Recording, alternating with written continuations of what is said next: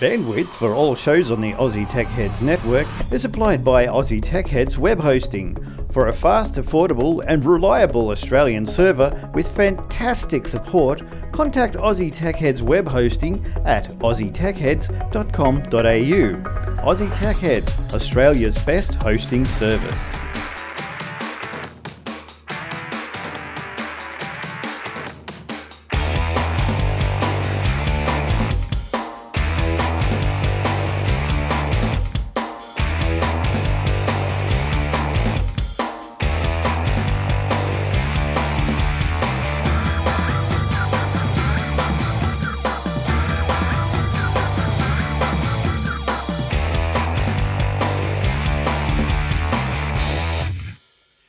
Yes, it's Glenn here once again for another episode or another week of Aussie Tech Heads. Welcome. Welcome. If this is your first week with Aussie Tech Heads, well, what are we going to give to you to make your day more enjoyable? We are going to give to you, we're going to run through some tech news stories that we've found interesting, and we do hope you do too. So take part, sit in the lounge, live lounge. Just go to the webpage, aussietechheads.com.au/podcast if you do wish to partake in the lounge. So hi, everyone sitting there at the moment. Looks like it's pretty crowded in there tonight. Yes, good stuff. Good stuff. All right, so each week we will go through some stories, and the episodes and the shows are brought to you by athwebhosting.com.au. And if you've got a little web page and you want to put a little blog up, there you go. You can't go past athwebhosting.com.au. Give it a burl, eh? From $5.95 per month, web pages. Oh, sweet as. All right, now joining us on the show tonight, or this week even, is first of all, let's go to Jace. He's on the popping up on the screen first. Hi, Jace. How you doing? How you doing? Yeah, good. Pop goes the weasel there. What are you up to? Popping up on the screen. Oh, yes, of course. Pop. Okay, now what's been going on? Having fun this week? Oh, I had to get a new phone. Oh, did you get an iPhone? My poor old HTC One was having a bit of audio problems with the headphones on it, so they gave me a new phone, a new headset, and it's working great now. Oh, good. Yay for Telstra doing something good. Yay. Doesn't always happen. Don't get too used to it. Oh, they've been making money, haven't they? And also, who else have we got in the corner tonight? I think Shane. Hey, Shane, how you doing? I'm doing extremely well this week, Len. That's good. What makes you so extremely well this week? You sound full of enthusiasm and gusto. Yeah, it's a bit of a bittersweet week for me. The good part is that I finally found work. Someone has been gracious enough to give me a job. Stupid enough. You know they were listening, right? It could be.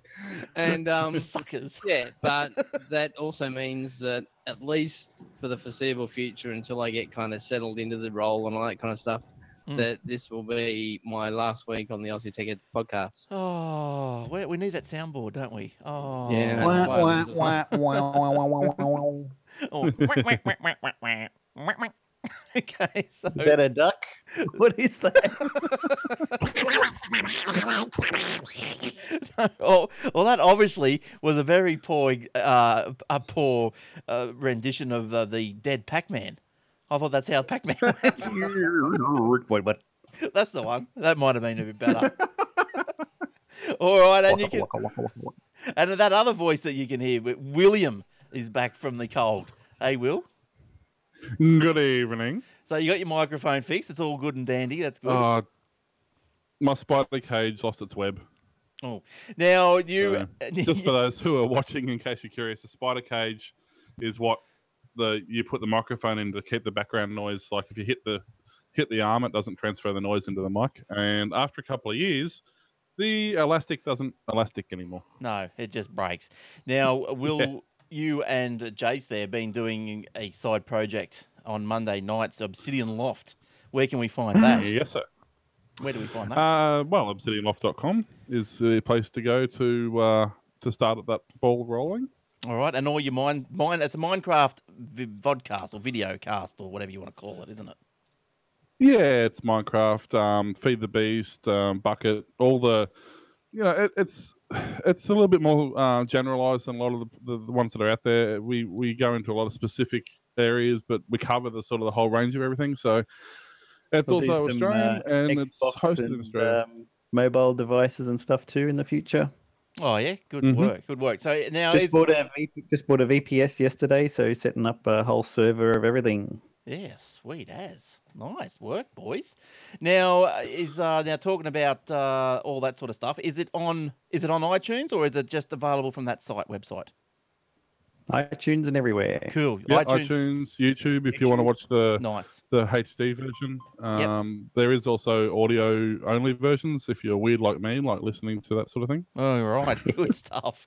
All right, thanks, Will. Now, each week before we get into the stories, we do have a look back over the history of tech. And thanks to the Tom Merritt's Chronology of Tech and Shane, who diligently each week, and this will be the last week for a little while, we'll go through and see what's happened in the history of the world in technology this week. All right, Shane, where would you like to start this week, this day, tonight? What an intro. Oh, no. Alright. It was the biggest one you've ever had for this segment, Just be wasn't lucky it? it's the last one. You'd be old by the time we got through anymore. Let's start with February 24, 1955. And that might even give it away to all the diehard people anyway. A boy was born to University of Wisconsin graduate students Joanne Simpson and Abdul Fattah Jandali. He was given up for adoption and taken in by a machinist and his wife in Mountain View, California. They named him, drumroll, Steve Jobs. Oh, so his real last name was Jandalai. Yeah, I think he's I can't remember the country he's either born in, like his both parents are from. It's a Middle Eastern country. It's in the book that was written by what's his name? And I think The biography that's just been out. Yeah, and I think Tim Cook was tweeting this week, wasn't he? He tweeted a couple of Steve Jobs' quotes in honor of his birthday, 59, apparently. So Would have been, yeah. R.I.P. Steve-O. Next one, Shane-O. Scroll all the way down to February 29, 1860. So that must have been a leap year that year. Herman Hollerith was born. He would grow up to build the first punch card tabulating machine, as well as found the company that was to become IBM. Oh, nice. Nice work. Herman. Yes, Yes. one of the guys, yeah. February 29, You know, him, big guy, 7 foot tall, spiky hair. Things in his neck. That's it. Yeah. Yeah, that's him. February 29, 1996. So again, leap year for those keeping score.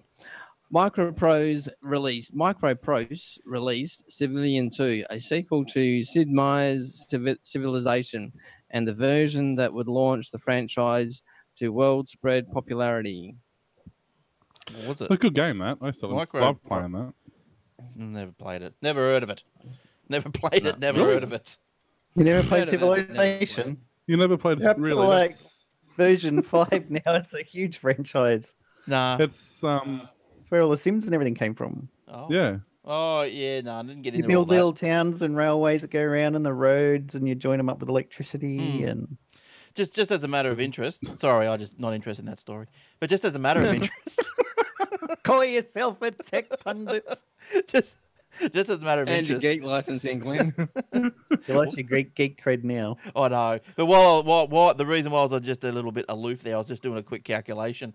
But yeah, you know, old Herman, just going back to Herman, he's only middle-aged. He's only 38. And that's because he was born on February 29th. He's only 38. So. I'm thinking, what? All right. So, Herman, where are you? What are you doing? All right. Sorry, I hijacked. We're giving the guy a hard time, and he could be listening. I know, he's only 38. Jeez, I'm older than him. And he was born in 1860. All right. All right, let's get back on track. Sorry, I hijacked that. Next one, please, Shane. That's right, you're the boss.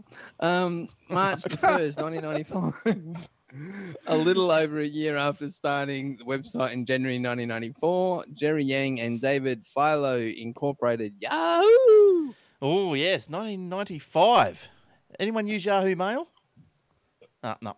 Okay. What, not now. People that work there probably do. Got an account, don't use it. Yeah. Well, I had to have an account because I had to sign up for something and I had to have a bloody Yahoo account to I do was it. Yeah. using Flickr for a while, but then they wanted to charge me to be able to keep viewing my older pictures, so I moved it all to Picasa. Oh, they want the. photos. So you got to pay for Flickr now? No, well, they're like you can see your latest 200 pics, but anything older than that, you're going to have to pay for anybody to look at. So I was fun. like, well, what else have we got out here? Googled around, and Picasa had like 1 gig free. Yeah, yeah. And I was like, well, I moved there, and then it became Google Plus Photos. So. Yeah, yeah. So that's all right. I use the Picasa, and that's good because I use the Picasa on the desktop as well, and that as a facial it's really recognition and everything. Yeah, it's fantastic. It's great. But yeah, Yahoo. I think I've got a Yahoo account. I had to sign up to the Footy Tip and Comp or something. So I've got a Yahoo account. Okay, last one, please, Shane. March the 1st, 2006, English language Wikipedia reached its 1 millionth article, which was the Jordan Hill Railway Station article. Yeah, I don't have much love for Wikipedia. Not really. People kept putting pages up for us, for Aussie Tech Heads. They kept taking them down, saying we weren't relevant. So, I'm yours. Just because we're not. That's not because we're not American. So Probably. They're probably going to know these guys. Where's Aussie? What's Aussie? What's that mean? What's that mean? Yeah, that's not a real word. They made that up. Yeah, that's right. But yeah, so anyway, I think the last time someone tried to put a page up was a couple of years ago. It didn't work. They keep taking it down. I think it's because just because you don't have any links to other stories or other articles. We've been in the paper, and there are a few links around now. So I'm not sure why we still get taken down. And at the end of the day, I think we just can't be bothered anymore. So yeah, so Wikipedia, what sort of information are you good for? Absolutely nothing. All right. Well, we'll just stop there. I think we hit not necessarily those. I think we hit a bit of a nerve there. Don't mention the W word ever again. W, no. And another thing. Yeah, wouldn't it be funny you come back because on the radio, you go through 5 minutes of breaks, then you come and another thing about Wikipedia. It's like I just been going. Pisses me off. Been going for 5 minutes on it. You know what else I can't stand? All right, now I've just lost my playhead. I'll find it again in a minute. I had that problem once. Nothing but a pepper and tweezers and magnifying glass wouldn't fix. I was telling Glenn about our Fuse meeting video conferencing. Oh yeah, that thing's awesome. Well, we'll have to have a look at that. Beats the heck out of Zoom, and it's free. Oh, craps all over Zoom. High def picture. High def. The media inserts can be controlled by anyone who's got rights. You upload all your media onto their application, and you just hit play, and it plays the intro, plays the music stabs, plays the outro, whatever you want. What's the all built into it? Yeah, that's all right. What is it again? Fuse what?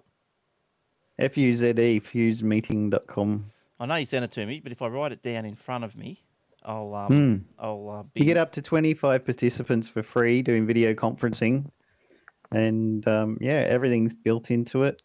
Yeah, right. Cool. All right, let's keep going then. I'll kick off with the story, I suppose. Oh, well, what is another month, another Tuesday of the month without a Microsoft update? We got one here, the Office, but this one for the Office 2013 Service Pack 1 has arrived. Well, for some people, it's dribbling down. So you expect to see the Service Pack 1 update in your little update box soon. Includes compatibility fixes for Windows 8.1 and IE 11, plus better support for modern hardware with improvements in how the productivity suite works on high DPI displays and precision touch pads. Right? So they've also changed SkyDrive features. They've changed it to OneDrive, because they had that stupid someone in Germany. Lawsuit. Yeah, someone in Germany said you can't. No, SkyDrive was the Sky News or something, wasn't it? Yeah, that's right. In the UK, it's Murdoch. Yeah, so they apparently have monopolised the whole Sky. Rupert wants the whole Sky. So it's now OneDrive. Office 2013 customers will begin to get their SP1 availability through the Windows update. Thank goodness it's not like the Windows 8.1 update where it was in the store. No one could find it. Now, angry this week, aren't I, a little bit? Have to calm down. That Wikipedia story. Now, Exchange Server 2013 and SharePoint 2013 customers can also download Service Pack 1 at the Microsoft Download Center. So you got any of those? Up to it. All right, Will, we haven't heard from you for 2 weeks. What have you been doing, and can you give us a story, please? No, you can't have a story. We'll give it. Yeah, throw the us a last couple bone. of weeks I've just been flat out, so I haven't had a chance to get here. But tonight's the night, you lucky people. I'm here and I'm Yeah. almost ready to go. No. Sorry I about actually that. got distracted. No, I actually had a story that I was planning on reading, and the problem is I actually just reread it again, and I got distracted and I forgot that I was actually going to read it. Oh, okay. Well, do you want me to come back to you? No, that's fine. It's Oh. basically, I'll give you the short version of it because it's actually quite a technical article. But basically, in India, as you know, highly populated. It's not like around here. There's not public. Well, I say around here, it's Queensland. There's no public toilets in Queensland anyway. But Don't you aside have from public that, toilets in Ipswich? Hey. Don't you have public toilets up there in Ipswich? In the entire Queensland, there's like 3 public toilets, I think. But basically, this article is pretty much about that exact problem in India, where you're talking, 600 million people or whatever they've got there, is obviously a major problem, and especially when you read the article and it both saying that 84% of rural householders preferred defecating in the open for convenience sake. So that's a problem when there's 600 million people. So what they've actually done is they've established using, and this is where the technology comes into it, they've discovered that in penguin poo, there's a really powerful bacteria that breaks it down. So now they're basically making mobile public toilets that they take around to areas. They're giving loans to these contractors to set them up and install them, and it's bumped their economy back up now because there's actually a 99% repayment rate on the loans that they're for the sanitation loans that they're providing. Right. It's the highest rate of repayment. It's also the highest turnover industry at the moment. And it actually sparked the Gates Foundation to run a global competition for the most innovative solution. So yeah, it's quite it's sort of tech related insofar as it's a worldwide thing now. They're putting contracts out worldwide to say, hey, we need this problem sorted. What's the way you can get around it, and how can you do it? And I just had so far they've installed. Sorry, I was going to say I got a solution. Will, I got my own solution. That you might be you might be able to run with this. Remember that pothole app? You take a picture of a pothole and you send it to the council, and they come along and fix it. Well, same thing. Slightly different hole. Take a picture of a turd and send it in. I've got no home for this. RateMyPoo.com. Sorry, keep going. They've managed to install 70,000 public toilets at the moment. Wow, for the communal toilet sort of things, but they're all monitored. It's all a lot of the stuff now is all monitored, remotely monitored, so they don't necessarily, So it's not only helping their economy with sanitation. It's bringing technology in for the forefront because they're all putting cameras up. They've got solar panels on them with battery power for the lighting and all that sort of stuff. I mean, they're all composting toilets, but there's a whole heap of other stuff that's involved. So it's actually really done really, really well for their economy for solving a problem that that's killing 2 birds with 1 stone, basically. Yeah, well, the place stinks. All right, so what else we got? That story stinks. Yeah, I know. Jace, what have you got for us this week? Please. Well, it's now that Facebook has purchased WhatsApp for $19 billion. They're going to plan to offer voice calls on a popular mobile messaging service just days after getting picked up by Facebook. WhatsApp chief executive Jan Korn said that the service would roll out on Android phones and iPhones in the coming months. WhatsApp plans to add voice calls for BlackBerry, Microsoft, and Nokia phones later in the year, Korn said. I think we've got the best voice product out there. We use the least amount of bandwidth, Korn said at the Mobile World Congress in Barcelona. Korn did mention the blockbuster deal at the mobile conference. Last week we had a new Facebook friend. I don't know if you guys heard. He joked. He insisted Facebook takeover would not change how WhatsApp operates. And Mark Zuckerberg also spoke and reiterated that WhatsApp, which has 450 million users, will be run as a standalone company. Unlike under Facebook's ownership, Zucky said WhatsApp's treatment of user data is absolutely not going to change. Right. Well, that's good. That's good for people who are fans of WhatsApp. That's not too bad. Like I've downloaded it and used it, but I don't know. I find things they sort of go out of your memory of your phone, and you sort of don't start them back up again. They get lost a bit. But if it's going to get integrated into Facebook, that's a good idea. Look, I want to just continue on with Facebook because I've got a little Facebook story here myself, which goes along the lines of a German newspaper has been slammed for an anti-Semitic caricature of Facebook's Zuckerberg. So that's the headline. Now, I don't know. It was a long time ago that these things happen. People obviously still get upset about it. But the cartoon depicts Mark Zuckerberg as an octopus with a hook nose, of all things, a hook nose devouring the world's technology. It appeared in the Friday edition of the Munich-based paper, along with the International New York Times. Now, the cartoon is starkly reminiscent of a 1938 Nazi cartoon depicting William Churchill as a Jewish octopus encircling the globe.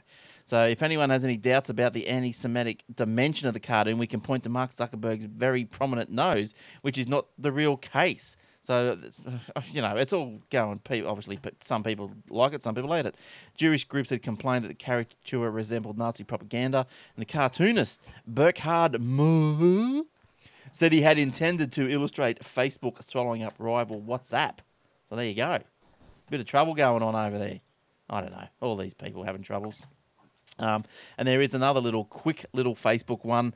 The Facebook ends the email system. Did anyone ever use that? No? Facebook. Nobody used it. It's a The problem. only thing it kind of got used for was inter-page sort of communication, but that was about it. Yeah, Facebook has quietly closed its 3-year-old email service that gave everyone the @facebook.com address. From now on, emails sent to the @facebook.com address will be forwarded to the personal email address from which the member signed up for originally with Facebook. We're making this change because most people haven't been using their Facebook email address instead of Facebook spokesperson. Yeah, so that was a waste of time, wasn't it? Facebook emails. I don't think I've ever used it. Why would I? Why would you? Seriously. All right. So, Will, did you have a Facebook email? Did you say? Oh, everyone got one, and yeah, I had one, William Tompkinson at facebook.com, whatever the heck it was. But other than redirecting to my Gmail, the only thing we used it for was chatting between ourselves in Facebook. Like before the private messaging sort of become a thing, you just send an email to somebody, and if they're on Facebook, you'd get it straight away. Yeah, nice. So it was all right. I mean, it was crap, but it was there. You Yeah. should have used it because it was there. Nobody's going to care that it's not there. Well, come March, it's gone. I think Yep, Shane? I think the intent was that Zuckerberg kind of hoped or thought that everyone is or would actually live in Facebook like the whole time they're on the internet, and rather than have someone have to go outside of Facebook to read email, the plan was that they could just Forward it in. Even if Yeah, they wanted replace to, they could Gmail. read email while they're in there. Yeah, Yeah, well, I think all didn't the happen. Nobody. I think all the security breaches put pay to that, didn't they? There's a few security breaches there with Facebook. Yeah, well, they keep changing their privacy and then resetting it to everybody. Please view all my stuff that I don't want anyone to view all the time. Just to annoy the hell out of That's everyone right. too much. Yeah, it's pretty bad. Including Gmail, emails. Emails were searchable at one point, not just yours, but everyone's. Yeah, right. Well, anyway, we don't have to worry because that waste of time is finished next month. Good. Right. Well, I won't be doing that story. Oh, did you have it? No, it's all right. I didn't look through yours. As I said, I just dumped in a bunch of stories in like 5 minutes before the show, and I had the Facebook email thing. Oh, so what else have you got down there? Net neutrality, I'm covering Goophones. Apple's issue, Apple stuff. goof phones. Apple's had big problems. Goophones. Oh, I like your Hey, Gooey I phone. watched your picture's I better watched than mine. Yeah. I watched the Mac Zone on Tuesday, and you ripped into Android like there was no tomorrow.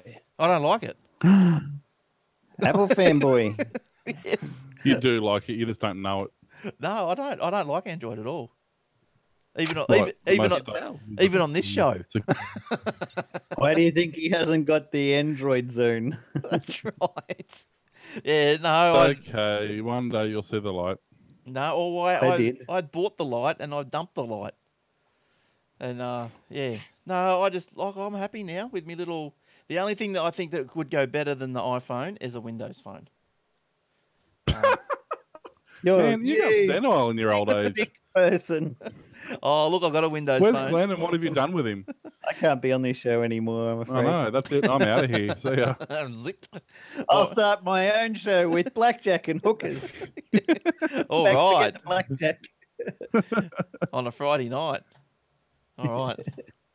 Okay, let's come back. And who haven't we heard? Shane. We'll do a Shane story. Are you ready, Shane? Yep. Okay, cool. Now, Shane's going to, excuse me, Shane's going to kick us off with another story. Hello, Shane. Give us another story, Hello. please.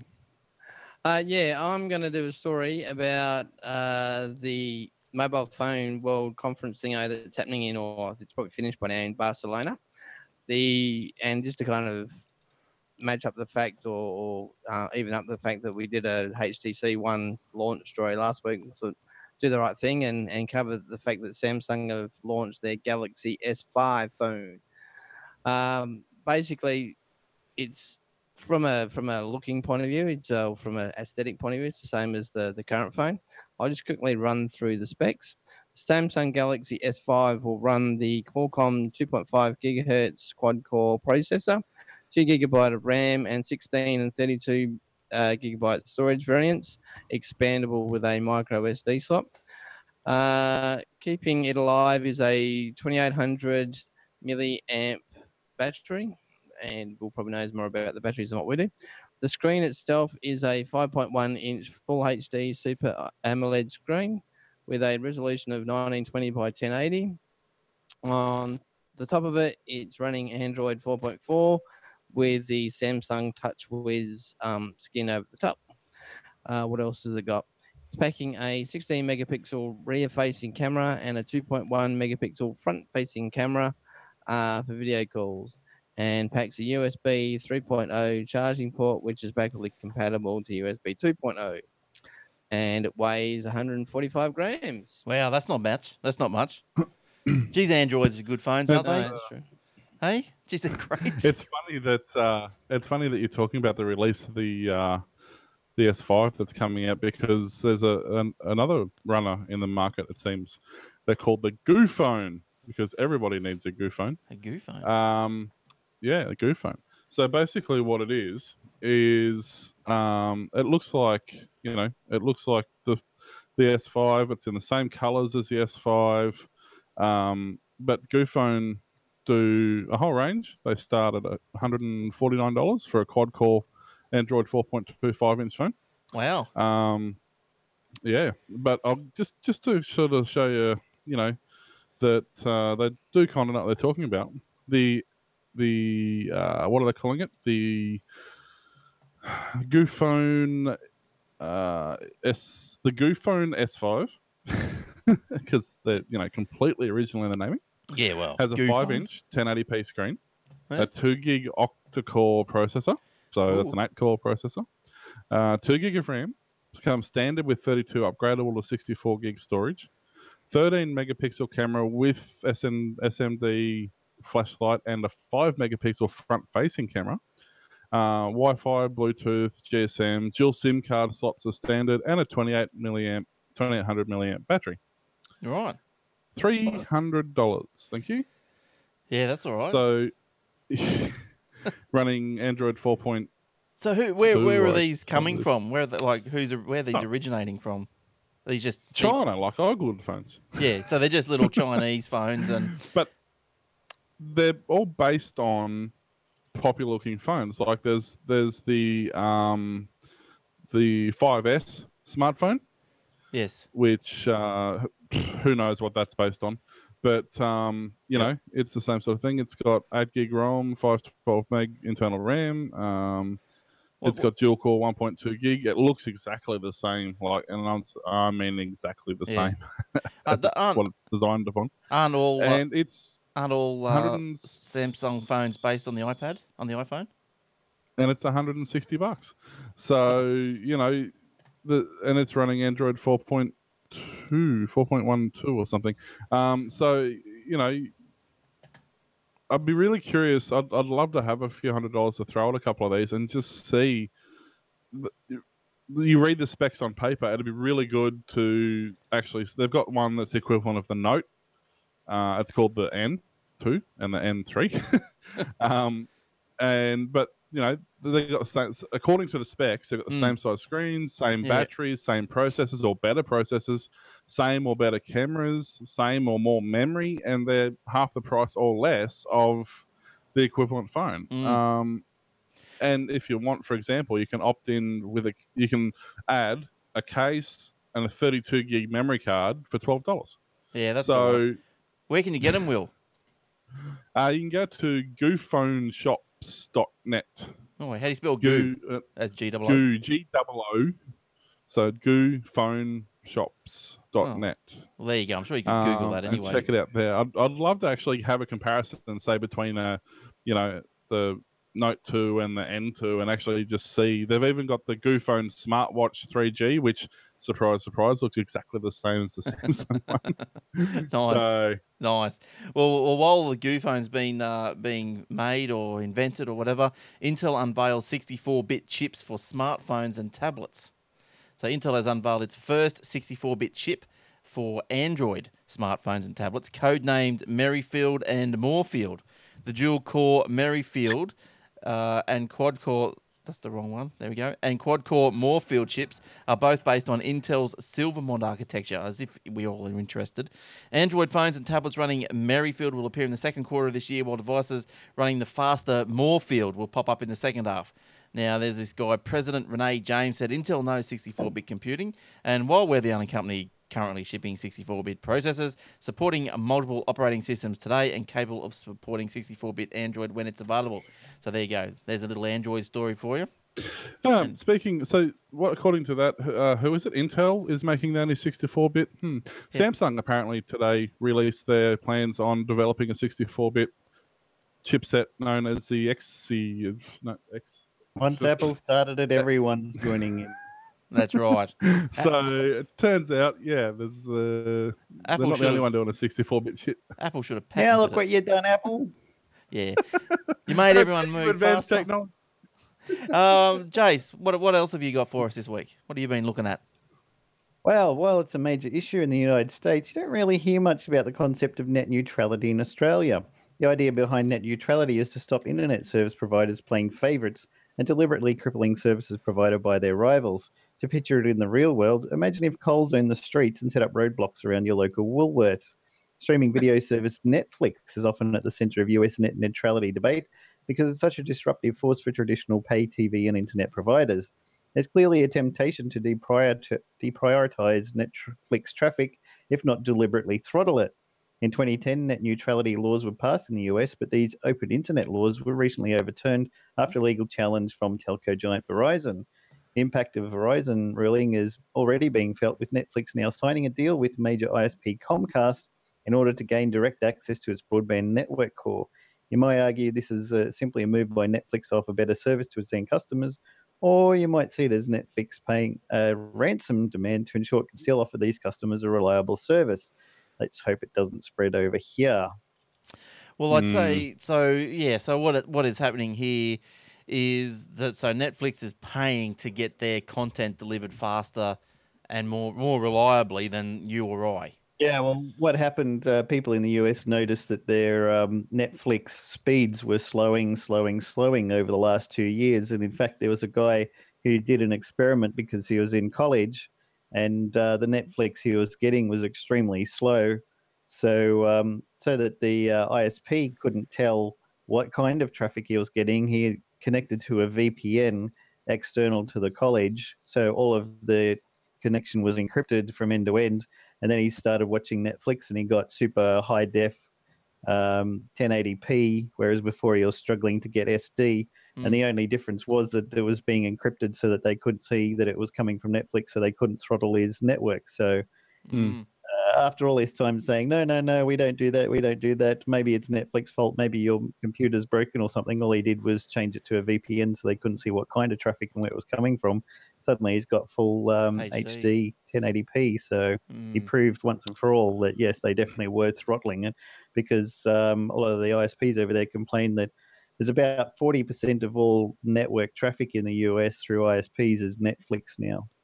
Yeah, right. So they're like, well, isn't it? you guys are using up all our bandwidth because of you, so therefore you got to give us money. Otherwise, we'll slow it down. Your customers will be really angry with you, not us, because you're the one they're getting it from. So they assume you're the problem. So unless you give us more money, we'll just keep annoying your customers with slower and slower speeds until they give up or you give us money. But it doesn't it? It does make sense that, like, I know no one wants their speed slowed, because something else is coming in faster and someone's paid more money for it. But it is probably right that, like, if you're trying to watch a movie and you've paid for it, well, you do probably do you take precedence over some Joe that might just be browsing around the internet drunk on a Sunday night? Well, that's the point. There shouldn't be any precedence for anything. Everything should be just bits and get whatever speed you get, or whether it's FTPing or playing World of Warcraft or downloading and watching Netflix. It should all just be a standard connection. And these guys are, because there's no actual problem with bandwidth or anything like that, but they like to treat it as a limited resource. Oh no, Right. using up all our bandwidths and we can't keep the speeds up for everybody. We just can't handle it. There's too, and it's all a bunch of hooey just so they can charge for quotas and speeds and stuff, which there's no need for it. But otherwise, they don't make extra bucks. So. Yeah, And it's quite funny, actually, you mentioned that now, because I was just talking in the chat room to one of our regulars, PA, he's in the chat room tonight, and he's saying his stream's fantastic because he's actually using a VPN, and he's actually currently watching us from Canada. He's watching us from Toronto at the moment. And I said, yeah, well, that's funny you should mention that, because I'm actually streaming my Zoom video to Glenn through where am I streaming through? I did say where it was. I can't remember now. Dallas. So I'm actually using a VPN to stream my video to the Gold Coast via Dallas, and I get a better speed. So you can't tell me that we don't have. It may not be called that, but we definitely have throttling going on here. Throttled. Yeah, that's disturbing. That's really disturbing. Well, I'm going to take that away with me and be disturbed. To Twitch. When we do our Minecraft broadcasts and we stream to Twitch, because that's the gaming network, on the same thing, I either use Dallas or I use somewhere in Europe to stream to our Twitch, and my stream speeds are consistently over 2 meg. Whereas if I do it directly from my computer, it's maybe 1 meg on a good night. So, all right. And it should be worse because it's going through encrypting process and going via overseas. It should be a much worse that way, but it's in fact better. When there's extra overhead, how does that make sense? Yeah, because they're not encrypting it. They're not, because it is encrypted. They're not monitoring it, and because they're not monitoring it, it's not restricted. Oh, I might have to get into a VPN. I just don't want to pay for it. He's just convinced me. Well, I pay like $5 a year. $5 a year. What you're saying then is your provider, Telstra, for argument's sake, is throttling your upload speed no matter what you're doing, or does it know what you're doing and it's knows what you're doing? It knows what you're doing. They're watching. If you do a speed test, I'll hit 2 meg all the time, anywhere. As soon as I actually try to do something, my upload speed's normally anywhere from YouTube, Twitch, live stream, anything like that, even archive.org. My upload speed never goes above 600. But since I've been using VPN, all the data's encrypted going up to America, and most of their servers are American anyway. My upload speeds constantly sits around 1.6 to 1.8. So my question is what's Telstra got a problem with you doing? All the uploading of videos, or is it just, do they throttle everything, or? They all demonize video as being something that's flooding their network and slowing everything down, when it's not. It's got nothing to do with that, but they got nothing else to base. Everybody could get full ADSL or full cable or whatever, but then there's no tiers to charge extra money for something. Everybody really should get a flat rate of like $20 a month for unlimited everything, because it doesn't cost them anything extra for it. But they just want to have some way of saying, well, if you give us more money, we'll give you faster speeds, and that's what you want, isn't it? Now, don't be fooled into thinking a VPN is going to solve everything. My download speed generally suffers. I do, however, have an American DNS, which allows me to watch Hulu and whatever else, all the American and and even the BBC on demand, all that sort of stuff. It allows me to watch that in HD. That does cost me extra to have that, and I normally get 6 to 10 meg download HD videos. It also makes YouTube faster, funnily enough. So but what's downloading? What's the VPN you use for $5? The VPN I'm using is I think it's called IBVPN, but I'll have to look at that up later. Yeah, so the VPN makes me suffer if I'm doing bulk downloading, like even things like the latest Minecraft Java file we downloaded is close on 100 meg. I forgot to turn my VPN off the first time, and it took me about 2 hours to download it. Then when I downloaded it again later, because I thought I downloaded the wrong one, it took about 5 minutes with my VPN turned off. So there are times where you actually don't want it, where it slows things down. But anything to do with multimedia or servers overseas, it really improves it. Yeah, okay. I'm going to have to look into that. All right. Okay, let's stop it there. Let's start up again. So we'll start up with Shane, eh? Shane, you got a story? Yeah, I got another mobile phone one. Let's go. You go first. Start off. Alrighty, I've got another mobile phone story here. This time it is from Mozilla. Mozilla is planning a $25 Firefox OS smartphone. In developing countries, the high-end smartphone market is cornered by the big guys like Apple and all the Android stuff and BlackBerry to a smaller extent. But Mozilla is a non-for-profit, so they planned on teaming up with a mob called Mozilla will partner with a Chinese chip maker called Spreadrum Communications. Oh, yeah. To bring its Firefox OS to the developing markets.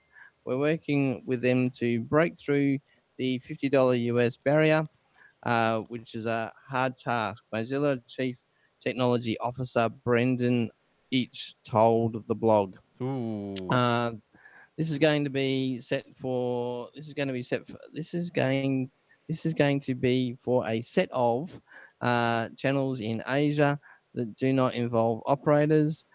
These phones won't exactly look like your average smartphone.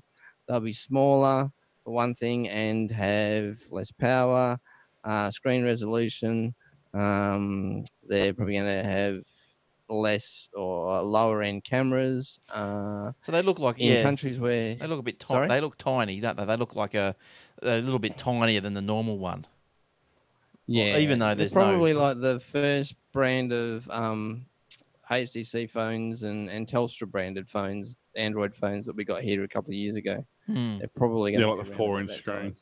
Yeah. One of my mates has got one of a little cheapo little phone, and it's about, I don't know, it's a little must be a 4-inch screen. It's so tiny.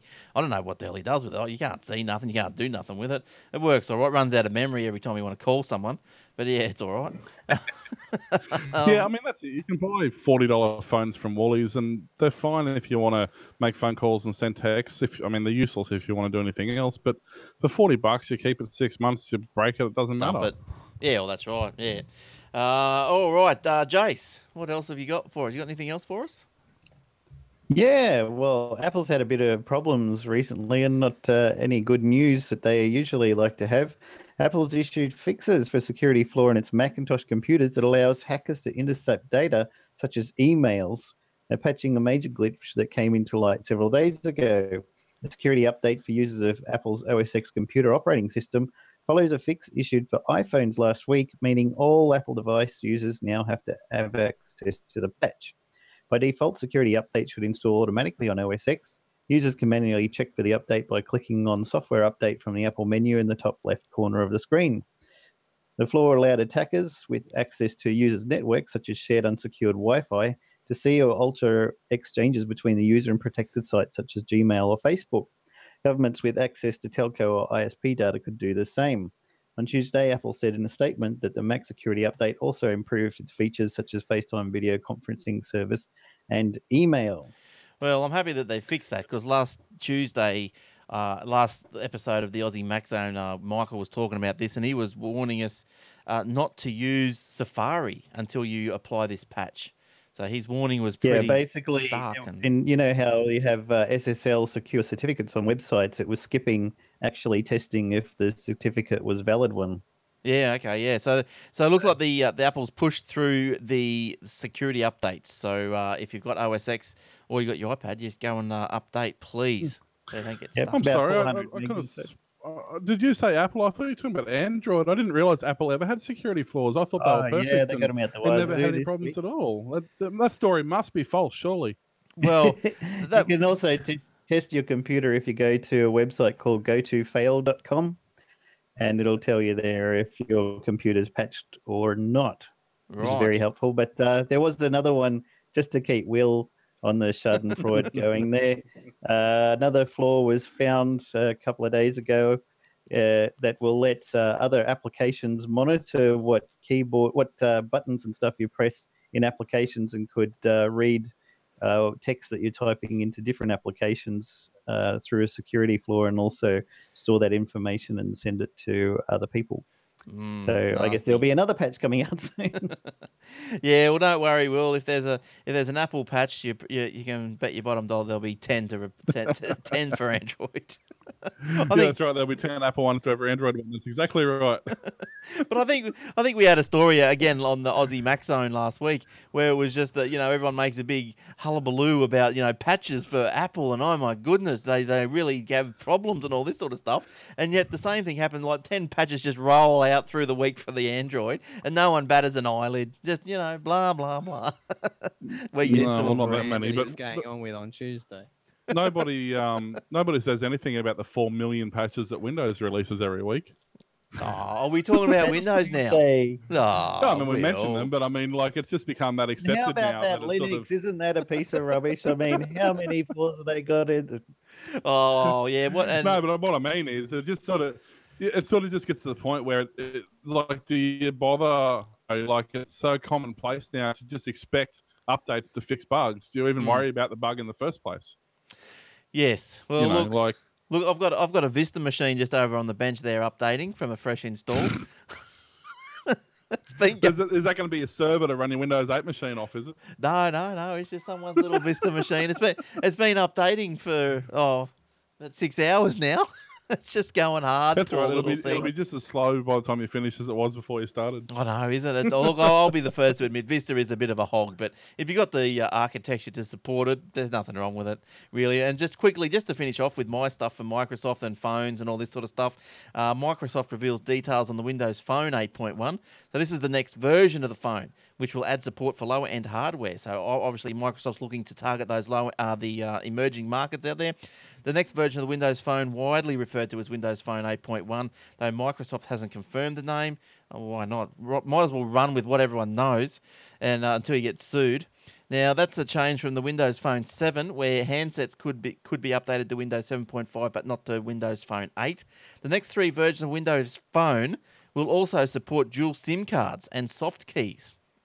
So that'll be something new. Well, not new. I know there's phones out there already with dual SIM cards, but from a major player, say, that's all right. No longer requiring the physical pushing of buttons. Oh, that's good news. That's button push was always hard and wore me fingers out. Now, one nice benefit of these additions is that many hardware vendors will be able to use the same hardware for both Android and Windows Phone devices. So there you go. Microsoft didn't reveal exactly when this update would arrive, but it said it would be the spring in the US. So when is the spring in the US? That'd be soon. Next month. There you go. Is that right? Yeah. The spring US. Yeah. Next month. Yeah. Yep. Sweet. All right. Who hasn't a story like recently? Will, what are you doing? Just a quick one. HTC thought that'd be really clever. Buyer's remorse coming soon to S5 owners, meaning that HTC are going to release their new phone, which, seems innocent enough. They're having a bit of fun. Yeah, cool. That's not a problem. The only problem is that was sent on March 25th. the actual S5, as we talked about earlier, isn't due to come out until later in the following month. So, yeah, well done. Awkward. It's actually coming out after the HTC phone, so you kind of missed the boat a bit on that one there, fellas. All right, stop But it. they've Sorry. done it a few times. They did it last year. Nokia did the same thing to Apple when Apple announced the iPhone 5C. But it paid off when Nokia's Thanks Apple tweet amassed 40,000 retweets and was lauded as one of the most successful marketing tweets of all time. So, given that the S5 doesn't go on sale till April 11th, HTC, close, almost, just Missed it almost. by that much. All right. All right, let's stop him there. And we'll go again for another 10. And so who's got stories left? Jace, you got stories left? Yeah. And Yeah, I Shane? got a couple. Okay. Yeah, I got 2. All right, well, let's start off with, do you want to start? Oh, Fitbit. Jace is into Fit. Oh, no, is that Shane's? That's Shane's. Yeah, but Jason can do it if you Same want. story. You want it? I'll chip in. I'll chime in on it, but All right. Yeah, Shane can read okay. it. Well, I'll run with it, and you can fill in the stuff that I probably stuff up. All right. Okay. Well, let's go back. that's how to have faith. We'll do the. I'm gonna screw it up anyway, but you know. We'll do the Fitbit. I'm just going to come back. I'm going to do some crap about the radio and shit. The tech radio. Hang on. All right. So, don't forget about the AussieTechRadio.com 24/7 shoutcast episodes of other podcasts out there, including TechWebcast.info, the two blokes talking tech, Geeksphere.tv. There's heaps of them there. AussieTechRadio.com. Go to the webpage. If you want to know how to set your phone up, all the instructions are there, so hit that one up. And also the paper comes out twice a day. Got a lot of stories in it, not just tech, just business, sport, whatever took the little robots fancy at the time of printing. And that is at the AussieTechheads.com.au/paper. What else? Don't forget the Facebook is AussieTechheads.com. Is at Facebook.com/AussieTechheads, and also YouTube.com/AussieTechheads. Also on Facebook, iOS and Android apps, free apps of the day. So normally got to pay for them, but Jason and I put up Android and iOS apps respectively that normally you have to pay for. Then they're free on that day if you go and get them that day. So look out for them. If you like one, go and grab it. All right, Shane, what is next from you, please? I'm just going to cover the story about Fitbit and how they've are doing a recall on their latest and greatest Fitbit device. It's been covered by numerous other podcasts because the story's a few days old now, and I even think you guys covered it on the Aussie Mac Zone. But Fitbit announced today, which was a few days ago, that it will recall the new Force model. Users are complaining that they're getting rashes and burns while wearing it. Fitbit CEO James Park says that the recall is motivated by an abundance of caution. It goes on to say that somewhere in here it said that it may have actually been due to the battery.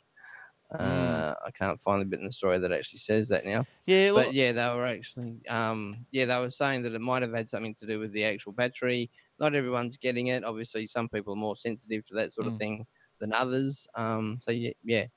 Yeah, I don't know about the battery. I had a watch once. I think it was a Rip Curl watch. I think it was, and yeah, the back of the watch started like to pit, and yeah, and it sort of then it started to irritate my wrist, and it was just put down to, I suppose, just the sweat and the salt water and all that just had a reaction to that metal. Maybe it wasn't sealed properly or whatever. But anyway, I just got another one and problem went away. So that was fine. There was no dramas there. But yeah, I don't know. This Fitbit, as it looks, doesn't seem like it's too complicated. But Jace, you got a Fitbit? Is that you got one that looks like that? Is that what they look like? My little one there. Oh, nice. Oh, hang on. You got to speak so we can see it. That's my little one there. You can see how many Well, that's steps I've had too done many for times. the day. How many flights of stairs I've gone up. Right. How does it know kilometers I've walked. How does it know you're going upstairs? And look, there's my flower growing. The bigger the flower the goes, the more altitude. exercise you do.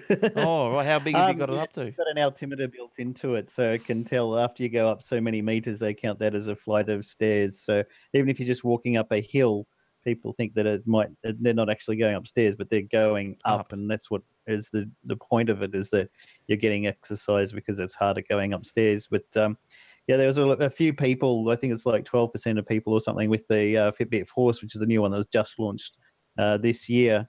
And there's a bit of a metal backing that apparently some risks getting a bit of an agitation reaction to. So they said they'll recall it and they'll send you out a refund to get it replaced if you've had a problem. There are a lot of people who don't have a problem.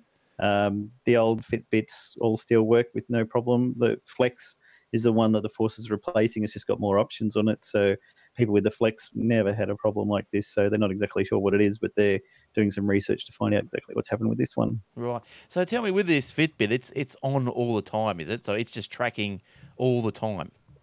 You put in your pocket. You clip it onto your shirt top or onto a pocket on your pants.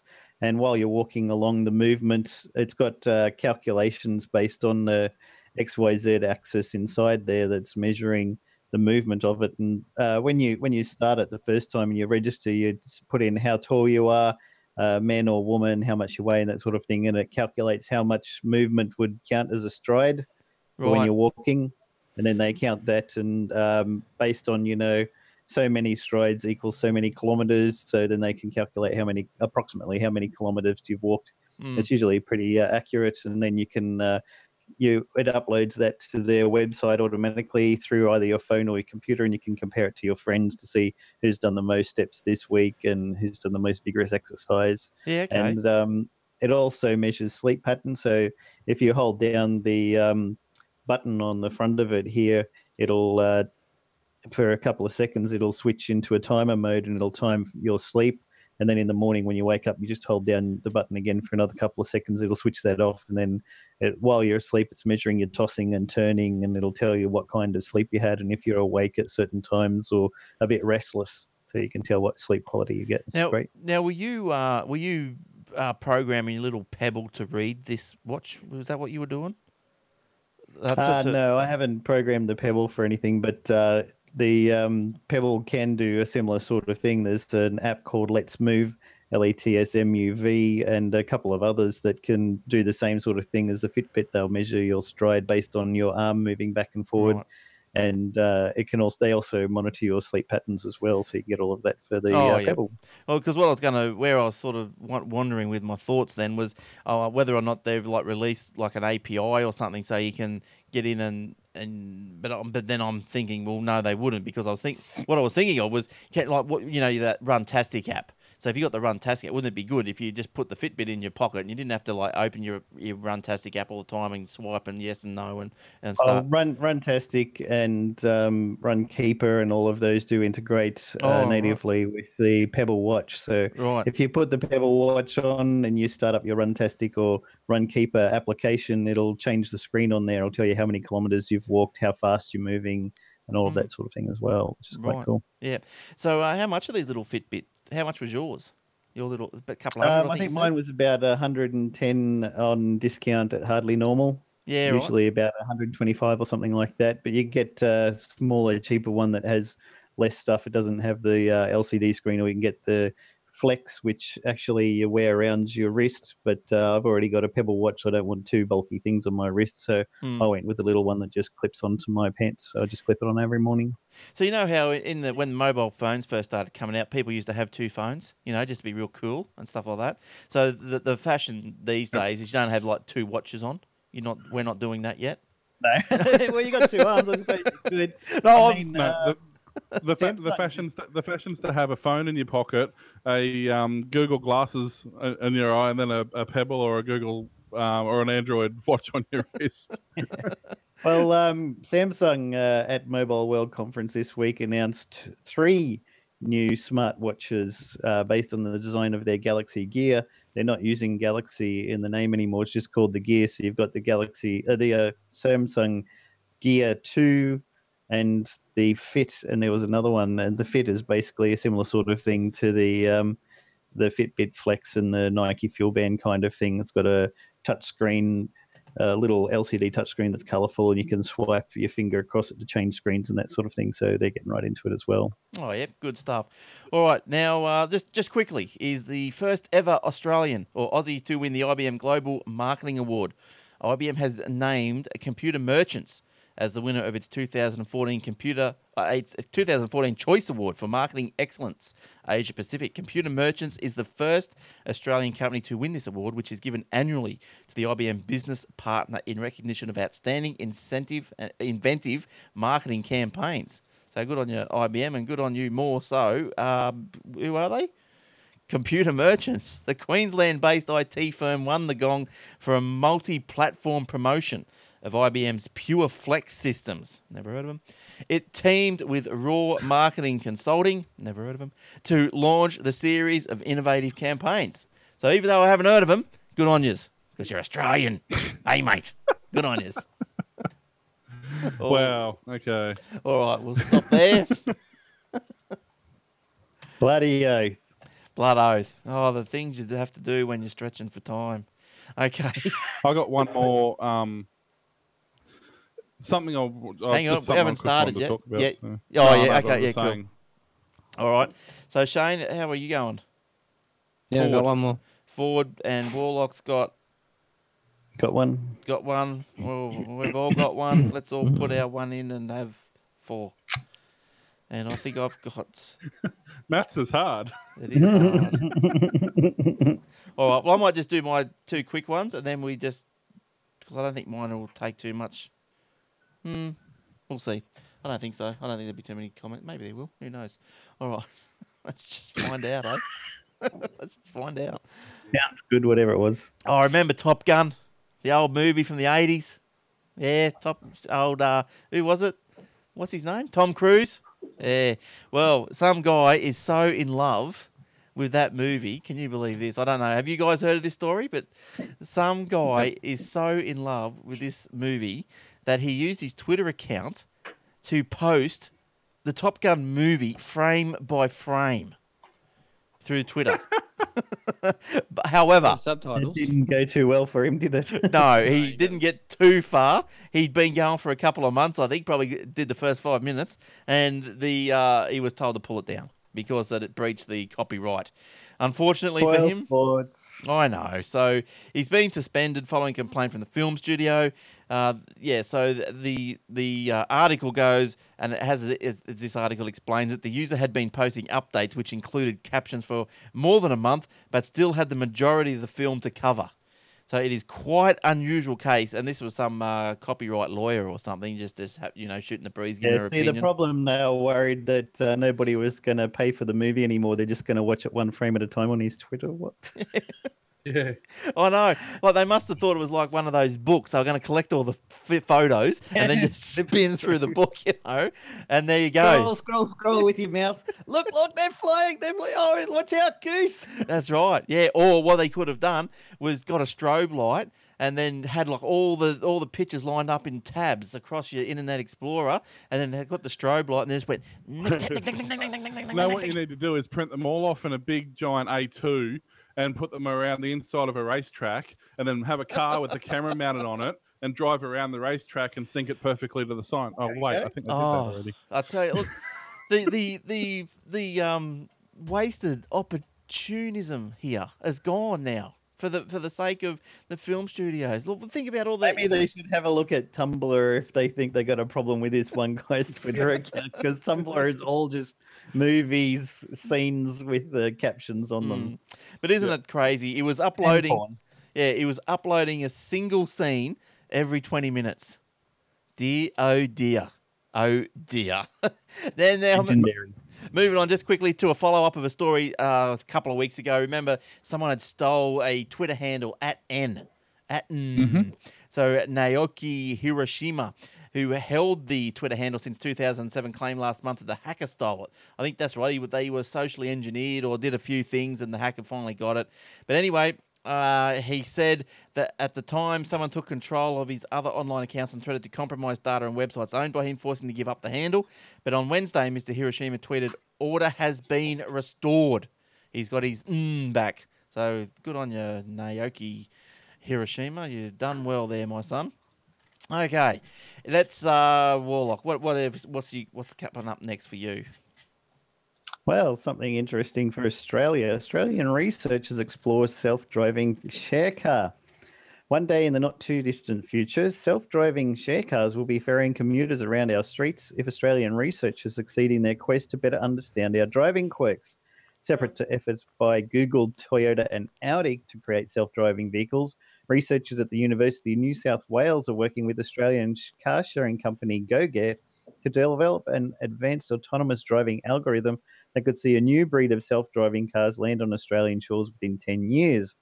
Their experimental car has 4 radar sensors, a video camera, and a small onboard computer. It can't drive itself just yet, but it's the first step in achieving autonomous driving. The car will gather data, the researchers say, will make cars more efficient and less prone to accidents, ultimately saving lives. We've put sensors all around the vehicle and mounted a video camera to detect pedestrians, bicycles, other cars, and roadside infrastructure, said the Deputy Director of University of New South Wales Research Centre for Integrated Transport Innovation, Vinayak Dixit.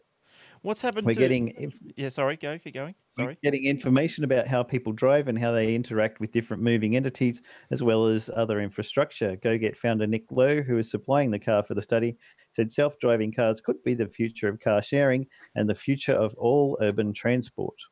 There sounds like there's a word missing from the name of the company title. Go get something. Yes. Why don't you go and get a car? Go and get something. Transported. Yes. Transport. Now, what happened to the Google car? Is that happening or what? There wasn't. Yeah, there? it's still going. Yeah, still plodding Yeah, along. they're still fighting laws over in the US that say that you have to be there and in charge of the car. California's actually changed that law now to help them out, so they can actually start doing some proper testing in California now. And they're also going through the courts fighting the different different counties and such because they won't let you have the anything that's going to distract you, like the Google Glass or any HUD for the car. I mean, you can mean the imagine thing you if you need to drive it. yeah, you've got a self-driving car and you're just getting updates on your Google Glass while you're reading something or watching a movie. It'd be great. Yeah, that'd be cool. All right, Shane, did you have something else for us, please? Yeah, I Finish do. I have a story about Ford and BlackBerry. Oh yes. All right. So I saw this story actually on an Australian website like a few days ago, and then when I went kind of back to add all my stories to the show notes, I couldn't find it again. So I picked the version from the Register. But basically, it's Ford are dumping Microsoft for the in-car service and going to BlackBerry. Since 2010, Ford first introduced their My Ford Touch or My Ford Sync in their cars, and the latest version of it in 2012, 2013 has basically been bagged, and they even got sued. Automatica is becoming a target of a class action lawsuit filed in California by the non-for-profit Center for Defense Driving, alleging that many vehicle owners complain that, among other things, the system freezes, stops working, the screen blacks out, and so on and so forth. So they're making the switch to BlackBerry.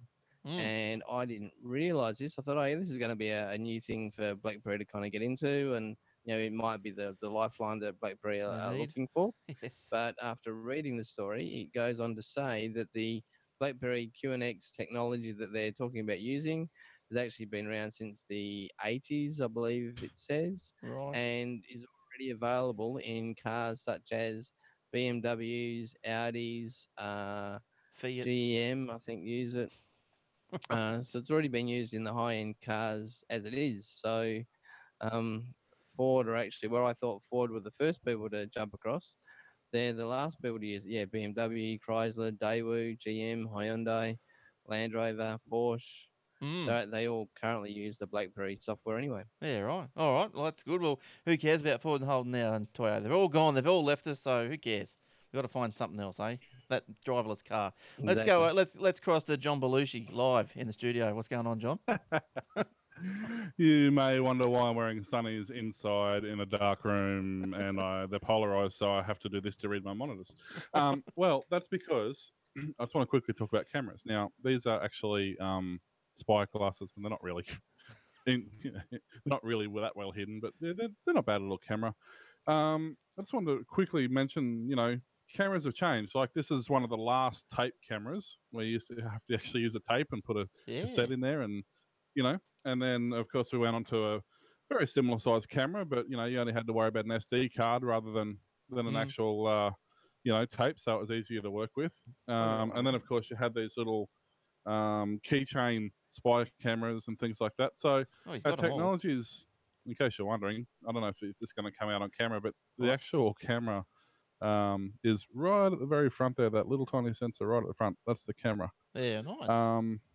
So, you know, technology's come a long way, and things tend to, you know, progress. And now, of course, we've got in-car cameras that not only take a video or things like that, but they also have GPS coordinates. They have speed tracking. They have automatic collision detection. So you see how that camera just dropped into high range there when the truck hit the bridge. Yes.